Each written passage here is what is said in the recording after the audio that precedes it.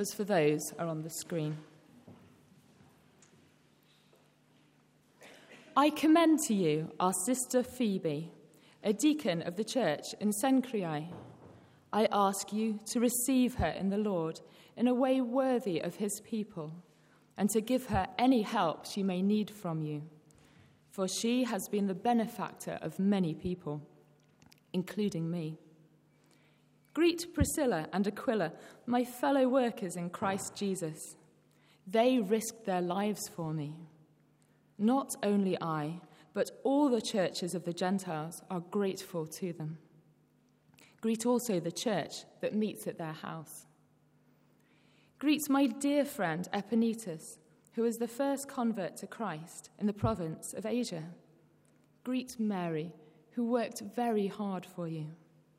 Greet Andronicus and Junia, my fellow Jews who have been in prison with me. They are outstanding among the apostles, and they were in Christ before I was. Greet Ampliatus, my dear friend in the Lord. Greet Urbanus, our fellow worker in Christ, and my dear friend Stachys. Greet Apelles, whose fidelity to Christ has stood the test. Greet those who belong to the household of Aristobulus. Greet Herodion, my fellow Jew. Greet those in the household of Narcissus who are in the Lord. Greet Tryphena and Tryphosa, those women who work hard in the Lord. Greet my dear friend Persis, another woman who has worked very hard in the Lord. Greet Rufus, chosen in the Lord, and his mother, who has been a mother to me too. Greet Asyncritus, Phlegon, Hermes, Patrobas, Hermas, and the other brothers and sisters with them. Greet Philologus, Julia, Nereus and his sister, and Olympus and all the Lord's people who are with them. Greet one another with a holy kiss. All the churches of Christ send greetings. I urge you, brothers and sisters, to watch out for those who cause divisions and put obstacles in your way that are contrary to the teaching you have learned. Keep away from them, for such people are not serving our Lord Christ, but their own appetites. By smooth talk and flattery, they deceive the minds of naive people. Everyone has heard about your obedience, so I rejoice because of you. But I want you to be wise about what is good and innocent about what is evil. The God of peace will soon crush Satan under your feet. The grace of our Lord Jesus be with you. Timothy, my co-worker, sends his greetings to you, as do Lucius, Jason, and Sosipater, my fellow Jews. I, Tertius, who wrote down this letter, greet you in the Lord. Gaius, whose hospitality I and the whole church here enjoys, send you his greetings. Erastus, who is the city's director of public works, and our brother Quartus, send you their greetings. Now, to him who is able to establish you in accordance with my gospel, the message I proclaim about Jesus Christ, in keeping with the revelation of the mystery hidden for long ages past, but now revealed and made known through the prophetic writings by the command of the eternal God, so that all the Gentiles might come to the obedience that comes from faith. To the only wise God be glory forever through Jesus Christ. Amen. This is the word of the Lord.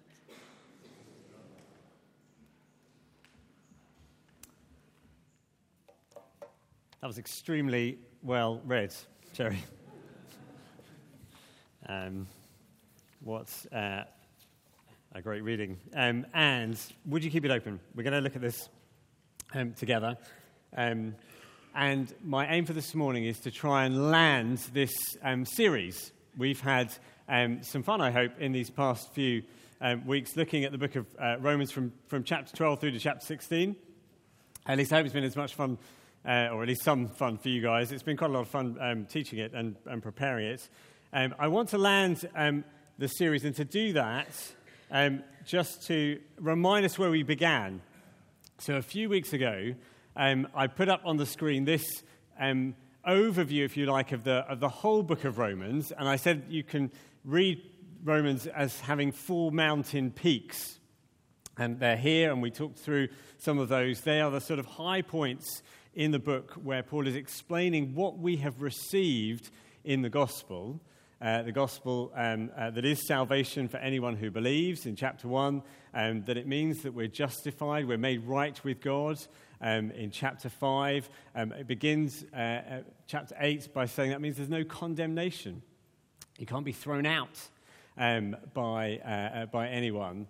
And then we got to chapter 12, and where we began was to say, in view of that, so that's the mountain peak that we get to, and the first thing you do is you look back across where you've come from, and you see the mountains, and you wonder at them, and think, isn't that marvelous, everything that God has done for us? And so he says, therefore, offer your bodies as living sacrifices. Therefore, given everything that we've received, offer your bodies, offer all you have in service to God.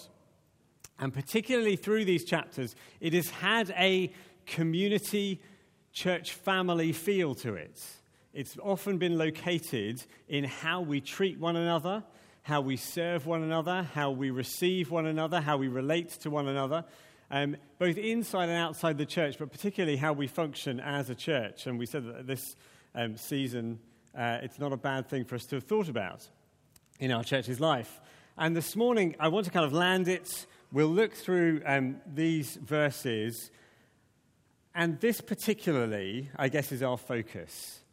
We're thinking about community, how we're called to community, and the way to find family, the way to find church family, church community, is in service together. We're going to look at these two. We'll sweep through this passage under two headings. And firstly, I'm going to take the whole section with all the names. And if you were wondering, is he going to focus on that? Actually, he really is, because it's a beautiful passage where you get a window into what was going on in the early church. 2 headings. Firstly, throw yourself in. Secondly, give yourself up. Okay? Throw yourself in, give yourself up. Those are our 2 headings. The first of them is this. And these names, I'm going to try and give us a way of getting a handle on all of them in one go, if you like. I won't read it all again. It was read brilliantly by Cherry. The names are a whole list of people whom Paul is connected to. And if you remember that we know that he didn't know the church in the way that he knew others, but he clearly knew a lot of people who were involved in the church and had relationships with them, perhaps from his travels, from points at which he connected to them in other ways. And they're organized, or you can kind of pull them together in these particular ways. There are a mix of Jews and Gentiles named here. There are a mix of those who are highborn and lowborn. There are a mix of men and women.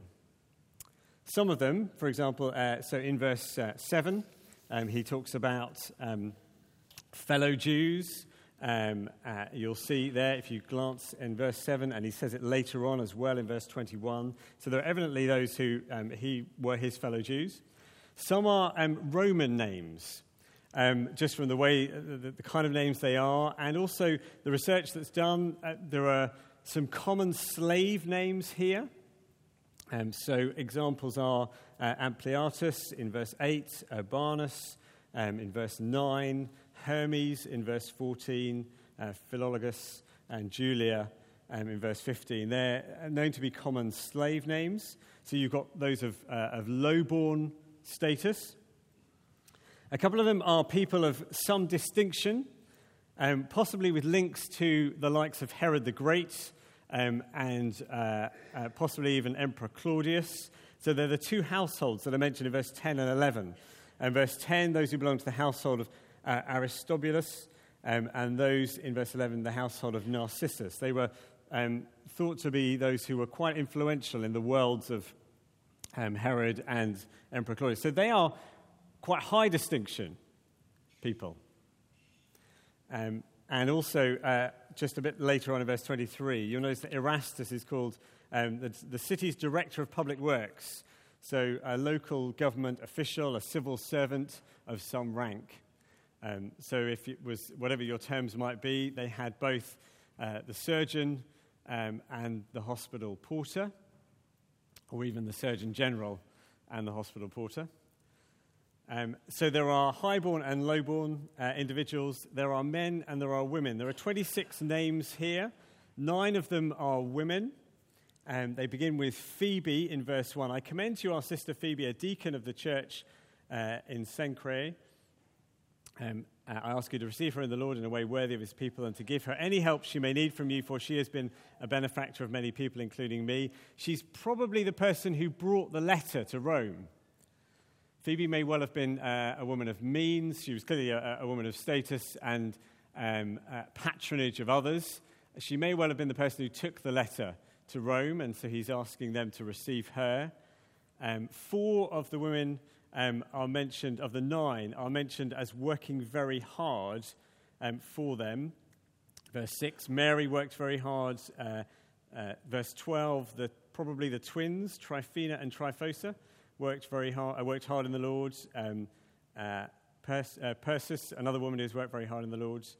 And that word is only used of those 4 women in the list. It's not used of the men there. So here is a picture of a multi-ethnic and diverse church with genuine shared leadership between men and women. That's the picture of the church. And it's like a window into the life of the first century church and what was going on. And if you see the effect that it has, we can describe what's here in chapter 16, but you can also, what comes through is the effect that it has and the family affection that it creates. Okay? So I listed here some of the things that Paul describes were going on to some of the individuals. So he talks about hard work, I mentioned that. He talks about some of them taking risks for him and for others. I use the phrase Kickstarter support. I presume that's the modern equivalent of being a benefactor in those days. You'd provide some startup funding for something. He talks about Rufus's mother, who was a mother to him. So there's a kind of mothering role that comes through. There was hospitality is mentioned later on. There is administration mentioned too. And he describes all of these activities, and I kind of group them as well. You could also look at the chapter as a whole and say there are those he describes as fellow workers, and there are those he describes as fellow sufferers. So this is the kind of picture that he has of what's going on. And what he describes leads to the emotions and the affections that flow for these people. So he describes some of them as a dear friend. He talks about their faithfulness, their fidelity. He talks about their mothering, their care. He talks about things being done for him and with him. And in verse 19, he talks about being full of joy with them. Can you see the kind of picture that he's got of this church and what was going on? This multi-ethnic, this diverse church who worked really hard together, who threw themselves in to what was going on, and the affection and the emotion that flowed out of it. You and I will get more emotionally out of the Christian life. We will get more spiritually out of the Christian life if we throw ourselves in with others. You and I will get more emotionally out of the Christian life, spiritually out of the Christian life, if we throw ourselves in with others.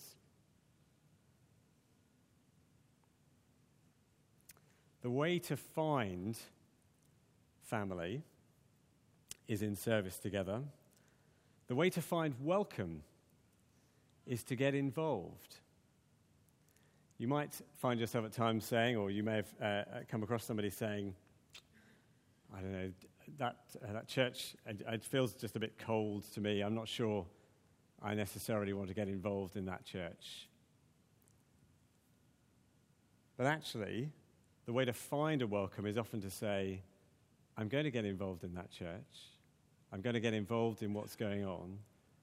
And I'll find that I become part of things. I'll find there is a welcome that follows that I am involved in too. Now, I don't want you to mishear me entirely. To frame some of this rightly, I'm looking through this list and working on it, and what was going on and the picture. This is happening across the region. You'll see the list here on what's described. I don't think what Paul has written here is saying that this is just about doing more at church. Okay? I don't think what he's saying here is just about doing more at church. Let me point you to a couple of verses. In verse 4, he talks about Priscilla and Aquila, who you can read about in Acts.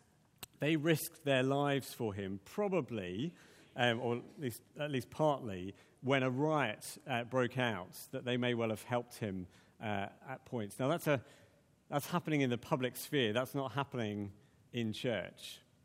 There is hospitality described later on, which would easily have involved households and what takes place. It's not just saying, do more at church, okay? Rather, what he is saying is, together, they are serving the Lord in a host of different ways. Now, yes, some of that is going to play out in the household churches that they have, but together they are doing things for the Lord. The number of people mentioned here, was 26. That's about the size of a couple of good house groups. It's about the size of our platform group, if you're a platformer here this morning.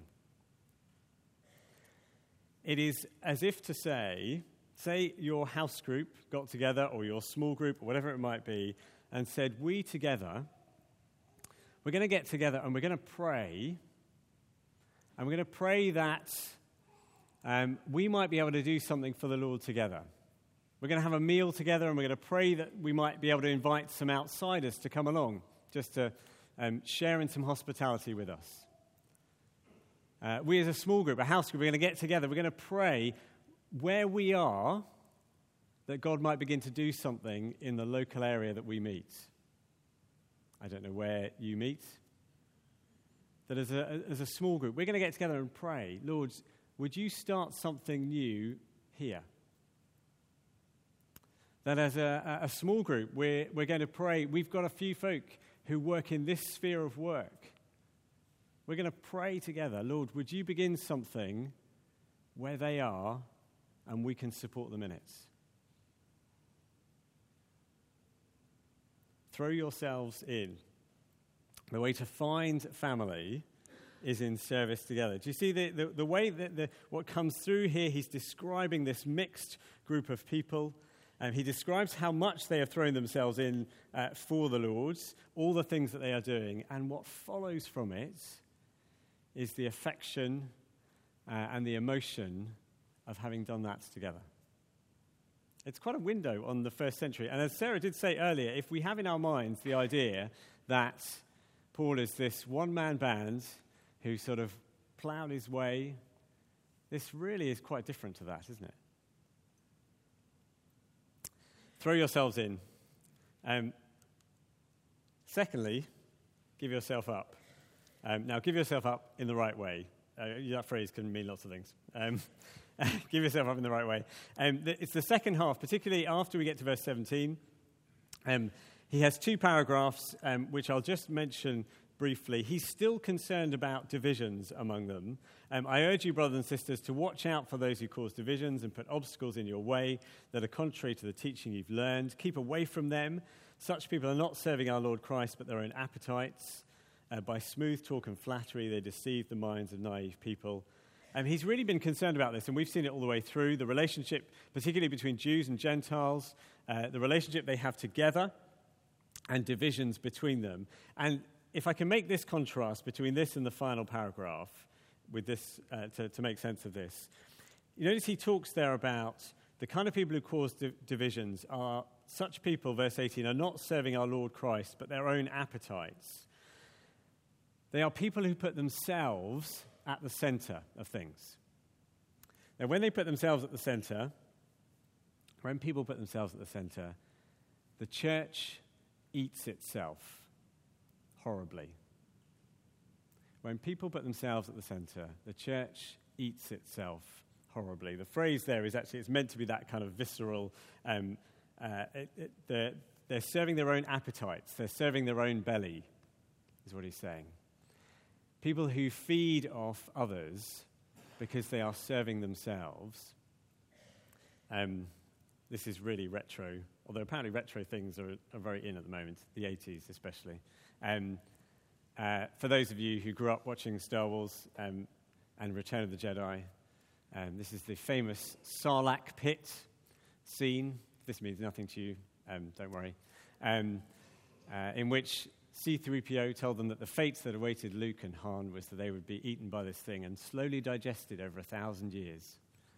It's not quite the same as what Paul means here, but what he's saying is, do you see, they're serving themselves, it's their belly, their appetites.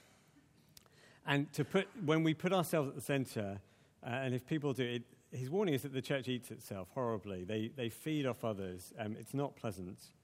But when you put Jesus at the center, and you keep him at the center of what we're doing, in the final paragraph, the church grows wonderfully.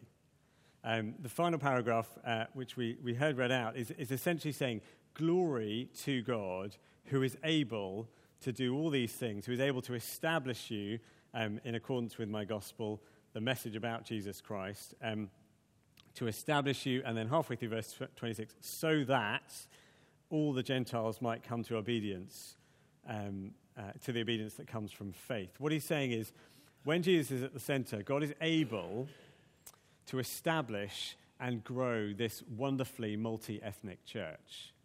When people are concerned, when people give themselves up for the Lord and what he is doing, wonderfully the church grows. When we put ourselves at the center, when we make it about us, we feed on one another and the church horribly eats itself. But when we put Jesus at the center, it's a picture of this church that because everyone is focused on the Lord, people from all nations then are able to come and relate to one another. And we see the church grow and it builds up in this way. And it's a lovely picture of the church. So do you see the two halves? In a sense, here is Paul. I've used the word throw yourselves in. Here is these people who are backing what the Lord is doing in a host of different spheres. And they do so giving themselves up. Not making it about them, but making it about the Lord, that others might be drawn into that. That's really where I want us to land this series, with those two thoughts. That actually, as we do that, that will create and grow the kind of community that Paul is describing here. I've got three phrases, some of which I guess I've used this morning, for us to reflect on, and perhaps for you to take away. And over these next few weeks, pray, ponder, think what this might mean. The way to find family is service together. I think we've seen that through these chapters. The way in which they pulled together. The way to find welcome is to get involved. Might that be you this morning? If you're feeling a bit distant from things, how can I be involved in the life of this church and what it's doing? And the way to unity is to give God the glory. The way to unity ultimately is not to make it about me and what I'm getting out of this. It's to focus on the Lord Jesus and what he's doing, and then I get caught up in, along with wonderfully hosts, many from many different nations, I get caught up in what he's doing with them too. I wonder what we might pray for ourselves as a church over these next few weeks, what we might do for and with one another. Throw yourself in, give yourself up. What I'm going to do is suggest that we have about 30 seconds to reflect on this, and then I'm going to get us to do something in just a moment.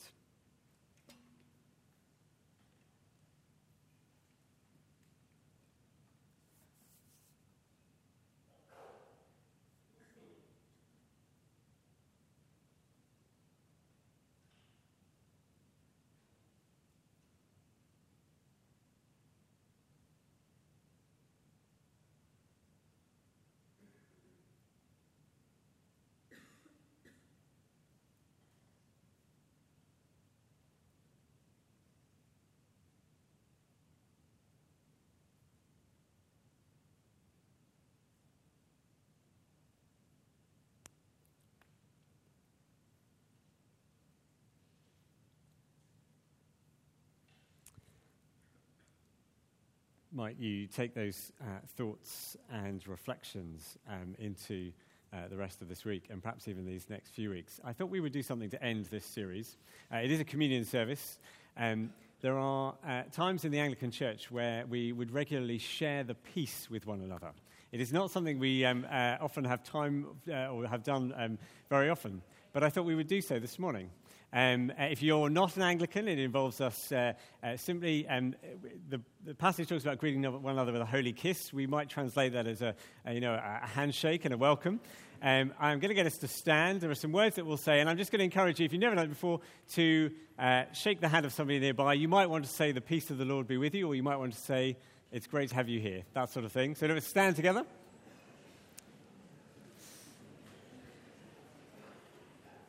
The peace of the Lord be always with you and also with you. Why don't we share a sign of peace with one another?